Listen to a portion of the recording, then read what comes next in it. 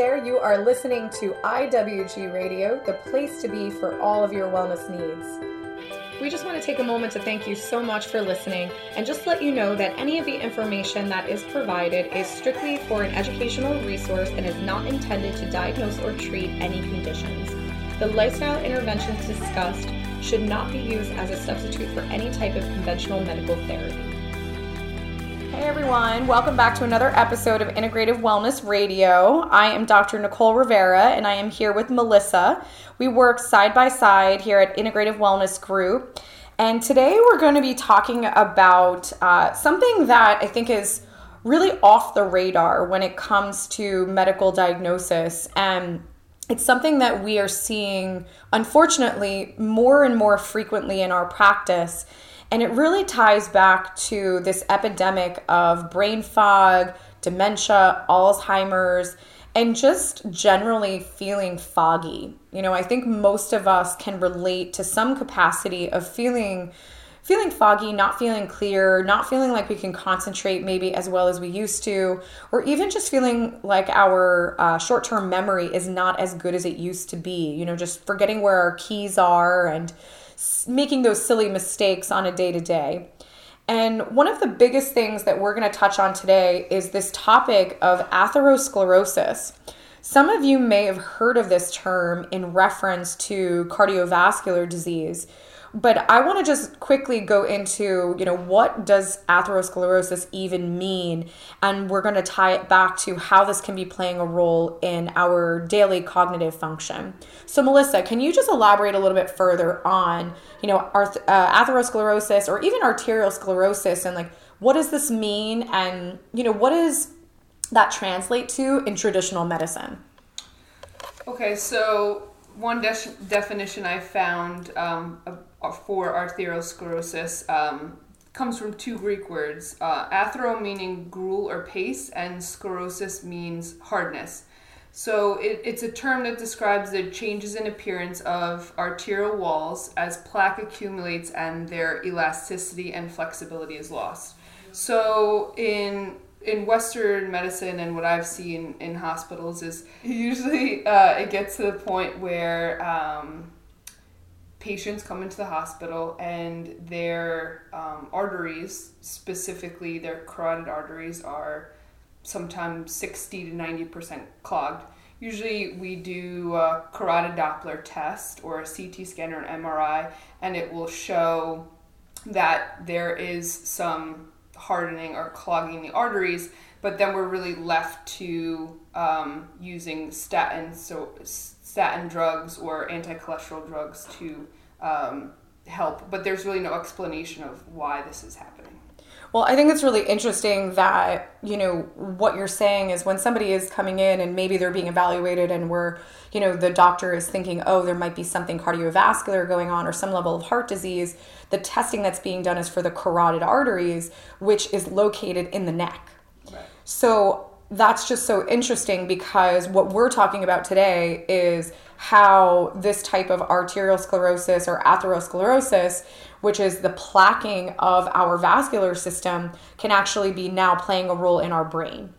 So if we think about the proximity of the neck to the brain, they're very close proximity. Mm-hmm. So it kind of allows us to understand that the lack of blood supply to the brain can be altered by the clogging of these carotid arteries, which are located in the neck. But what I find so interesting is that in the industry, in cardiology, really, they're the only ones scanning and evaluating for the atherosclerosis. You're not really going to a neurologist and having them evaluate for that. Yeah, that's true. I think it's so compartmentalized, the way they treat it, and it's usually a cardiologist, and then there's not really any kind of, modalities that they use that would help or get to the root cause of what is going on. Why is the brain filling with this hardness or this plaque? Well, and I think that's really what we're here to do, is to kind of explain this. So number one is not many people are talking about this, and most physicians, it's completely off their radar. We just have very specialized testing that we do here at Integrative Wellness Group, that we have the ability to see when there is specific things going on in the brain, number one, but then also being able to understand the mechanism of what's going on that's causing the patient's symptoms. And something that we are seeing is that there is this hardening of the arteries of the cerebrum, which is the brain essentially. And what's happening here is we have this cascade that's happening. We're having this snowball effect that happens over time. And what I mean by that is when somebody's body is developing this atherosclerosis, and some people, maybe this is truly cardiovascular, maybe it truly is affecting the arteries of the heart, or maybe it's truly affecting, some of the other aspects of their cardiovascular system. So why would other people have this specifically affecting their brain? And, with us working together, we're often seeing and also inquiring through our history a whole array of information that has to do with different things associated with the head and neck. So some of the biggest things that we ask about is dental work. Unfortunately, when you're dealing with dental work, we kind of assume that everything is super safe. But at the end of the day, everything from your cleanings to your fluoride treatments to your fillings in your teeth all have levels of toxicity associated with them.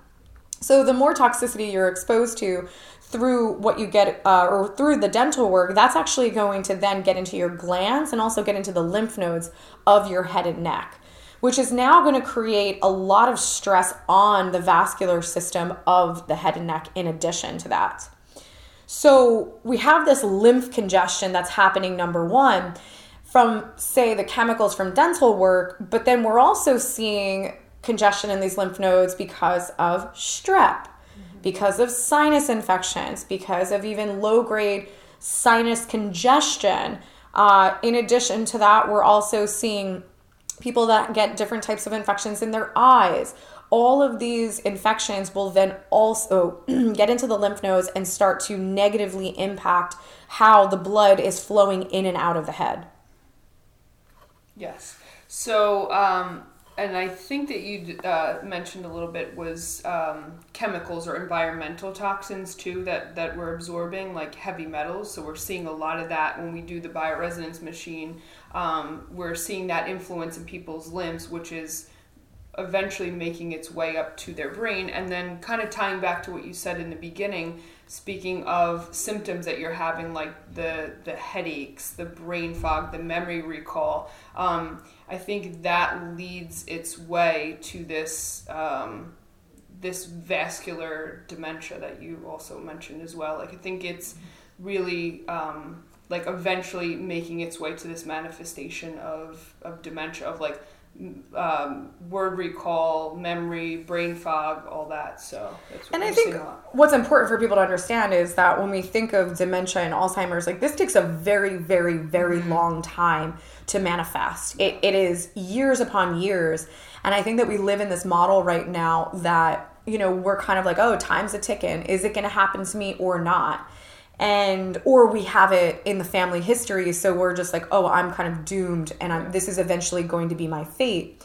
And we're not taking into consideration that there are things that we could be doing or preventing in order to take some of the stress off of the lymph nodes and the vascular system of the head and neck. So when we're dealing with, lymph nodes, just to really clarify like what I'm even talking about is the way that I explain lymph nodes to people is the only time you're aware of them is when you're sick, because they get swollen and usually your neck hurts and, your throat feels really swollen and you don't want to eat anything because, your glands hurt. But you can actually have things congested in the lymph nodes over the long term. So this is very typical in people that don't sweat. Congested lymph nodes can also be an indicator for why someone has neck pain. And even though maybe they go to a chiropractor or a physical therapist, they're not actually seeing much change from it because it's actually inflammation in the lymph nodes. And like you said, headaches, migraines, even occasional headaches or sinus headaches or sinus infections, those are all indicators that there is massive congestion that's happening in this area. So, one of the other things that you made me think of, Melissa, is we're talking about, toxins And one of the biggest things that affects our sinuses and our respiratory systems is also mold exposure. And we've done many podcasts on this for those of you that want to kind of dive a little bit deeper into understanding it, because mold is a very complex topic in itself. But when you're dealing with mold exposure and it's a repeated exposure because maybe you're working in it or you're living in it, then this is something that you are literally breathing in, and it is completely saturating the lymph nodes of your head and neck because it's airborne. So we're dealing with this lifetime snowball effect of maybe you had a lot of strep as a kid, maybe you had a lot of ear infections as an infant, and then you got into your teens and maybe you got mono. And then we got a bunch of dental work because we had cavities and we put a bunch of silver fillings in, and then we realized, oh, those are bad. And then we took the silver fillings out, not safely because you do have to take them out safely, and we got them replaced with the white fillings. And then on top of that, maybe, we then moved into an apartment that was moldy. So though that cascade, some of you might be like, oh crap. But that cascade is when you can look back and be like, wow, my memory isn't the best. And I do have trouble remembering people's names. And, I have trouble getting my words out, or I keep forgetting where my keys are. But in our society, we normalize that. We say, oh, you're getting older. If I have to hear one more person in their 30s tell me that they can't remember anything, but it's okay because they're getting old, I'm going to lose it. We can't accept this. We can't just, say this is the norm, because it's really not. Just because everybody else around you is forgetful doesn't mean that it's normal. Yeah.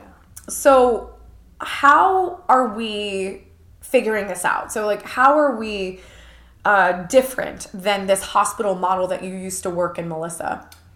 So I think what you've been really touching on a lot is that we really focus on detoxing first, really getting to the root of what this is. We're getting overloaded by all these environmental toxins and infections and everything like that. And what we really do is we get to the root of the lymph that's congested, and we detox the lymphatic system in different ways. We do it through biomechanically through the bioresonance machine. We use our spa services, our foot and hand baths, and our sauna.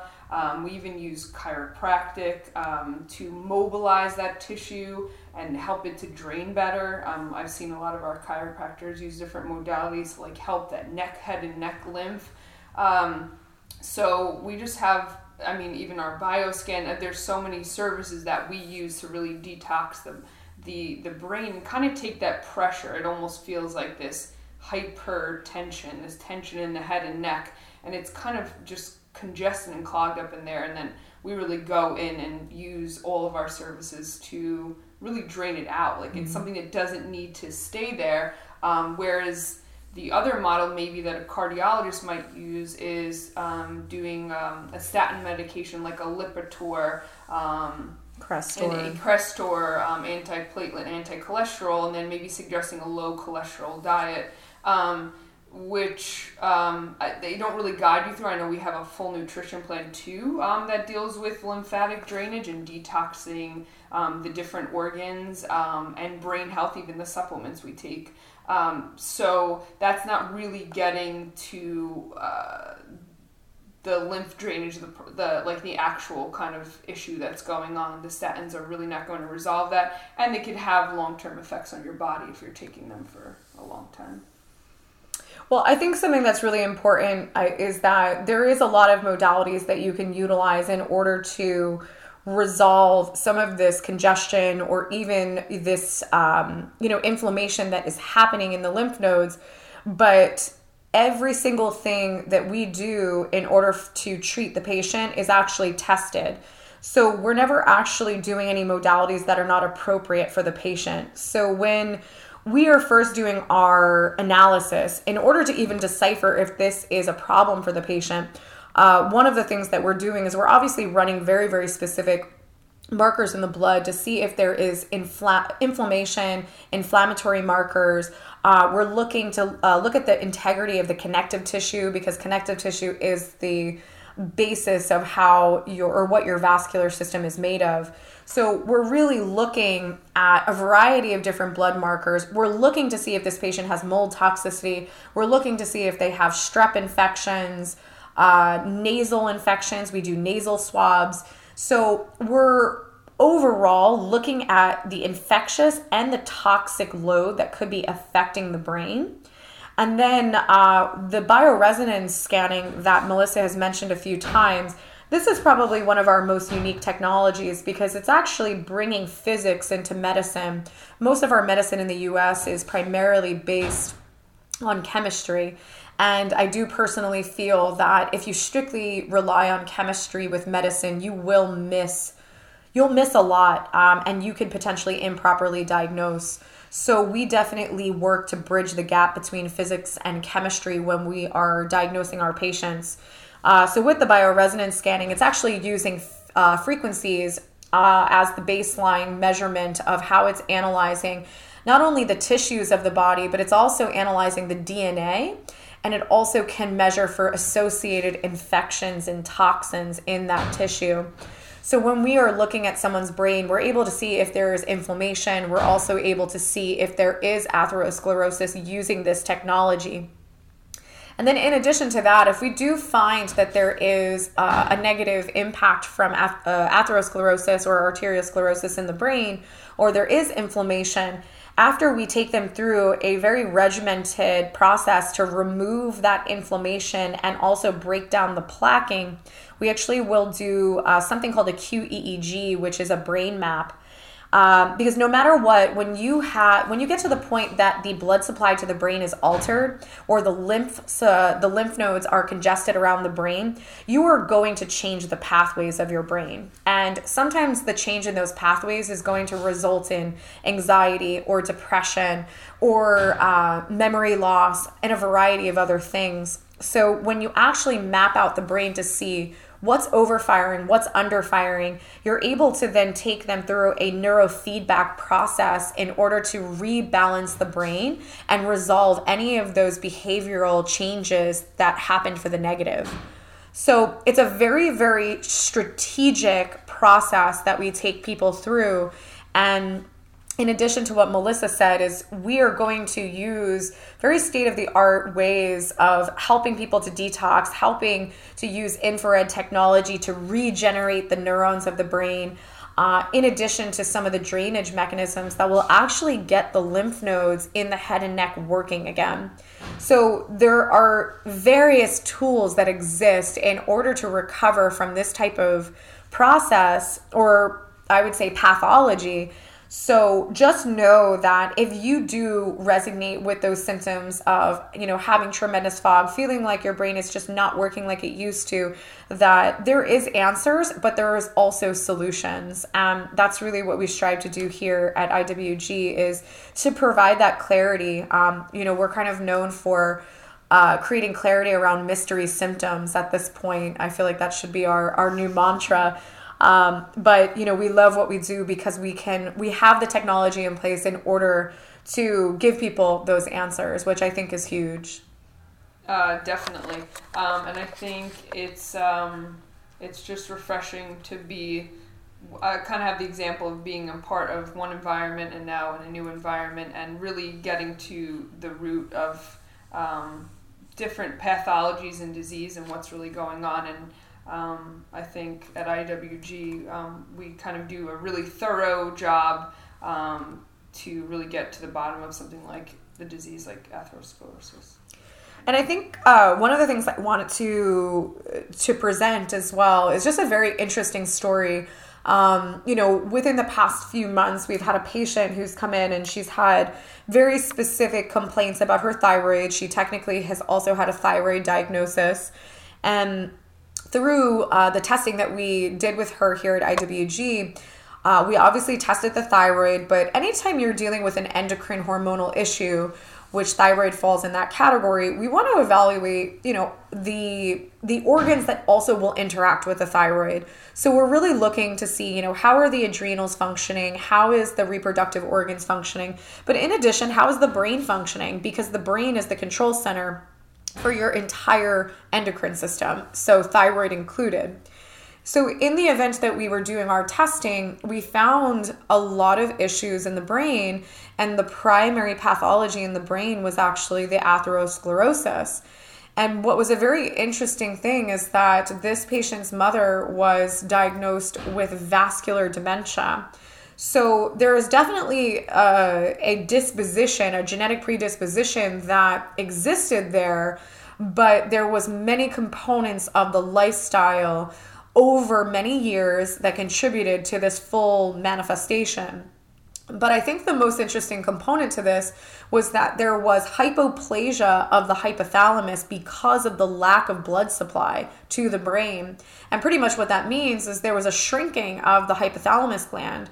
And the hypothalamus is the direct part of the brain that connects and communicates with the thyroid.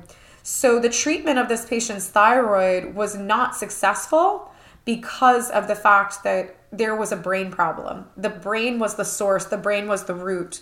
So in addressing the root cause, there has been a tremendous change in the patient without ever directly addressing the thyroid. Yeah, I've noticed that too, and through the bioresonance technology, we typically work on the endocrine system. We select the hypothalamus, but another organ that's related to is also the adrenals. So that's the control centers. The adrenals secrete cortisol, which has to do with our daily stress. So we may be feeling like, oh, it's just normal, like you were mentioning before, like, oh, it's just this normal stress I'm always feeling, but it's our brain might be compromised, and that's why we're feeling this like in that what they call fight or flight response all the time, because our hypothalamus and our brain might be compromised and really stressing out our adrenals, which are correlated with the thyroid as well. And that's kind of going back to the anxiety and depression, which you talked about before too. So it's kind of all really just tied into these mystery symptoms that you thought you had, really going back to the brain. And I think it's safe to say that we live in a society right now that I think the statistic is 1 in 8 women are going to be diagnosed with a thyroid condition. That is like an astounding statistic. So we're living in this world that we're treating downstream. We're not treating the cause, we're treating the effect. And that is why, women they're told they're going to be on thyroid medication forever. Well, if you're actually fixing the root cause, why would you be on the medication forever? And I think I want to empower people to think outside the box and to challenge that and say, okay, well, if we're actually doing the best that we can for my body and we're actually figuring out the root cause, why would I ever have to be on any medication long term? Because at the end of the day, the medication is just going to be fixing an effect. If you've had a thyroid surgery or a thyroid removal, that's a little bit different of a story. But, if you're just deemed to have a low functioning thyroid, it's time for you to figure out why. So thank you so much for everyone listening. For those of you that are really resonating with this podcast, definitely jump on a free strategy call with our client services team. They're really fantastic at getting to know you and understanding a little bit more about your case. And then from there, obviously being able to advise on, your best next steps with us at IWG. But for those of you just interested in some of the technologies that we talked about, jump on our website, integrativewellnessgroup.com. We have a lot of information about the bioresonance scanning. We have lots of information about some of our detox services and just overall how we function here at IWG. So we thank you so much, and we look forward to talking with you next week. Thanks, everyone.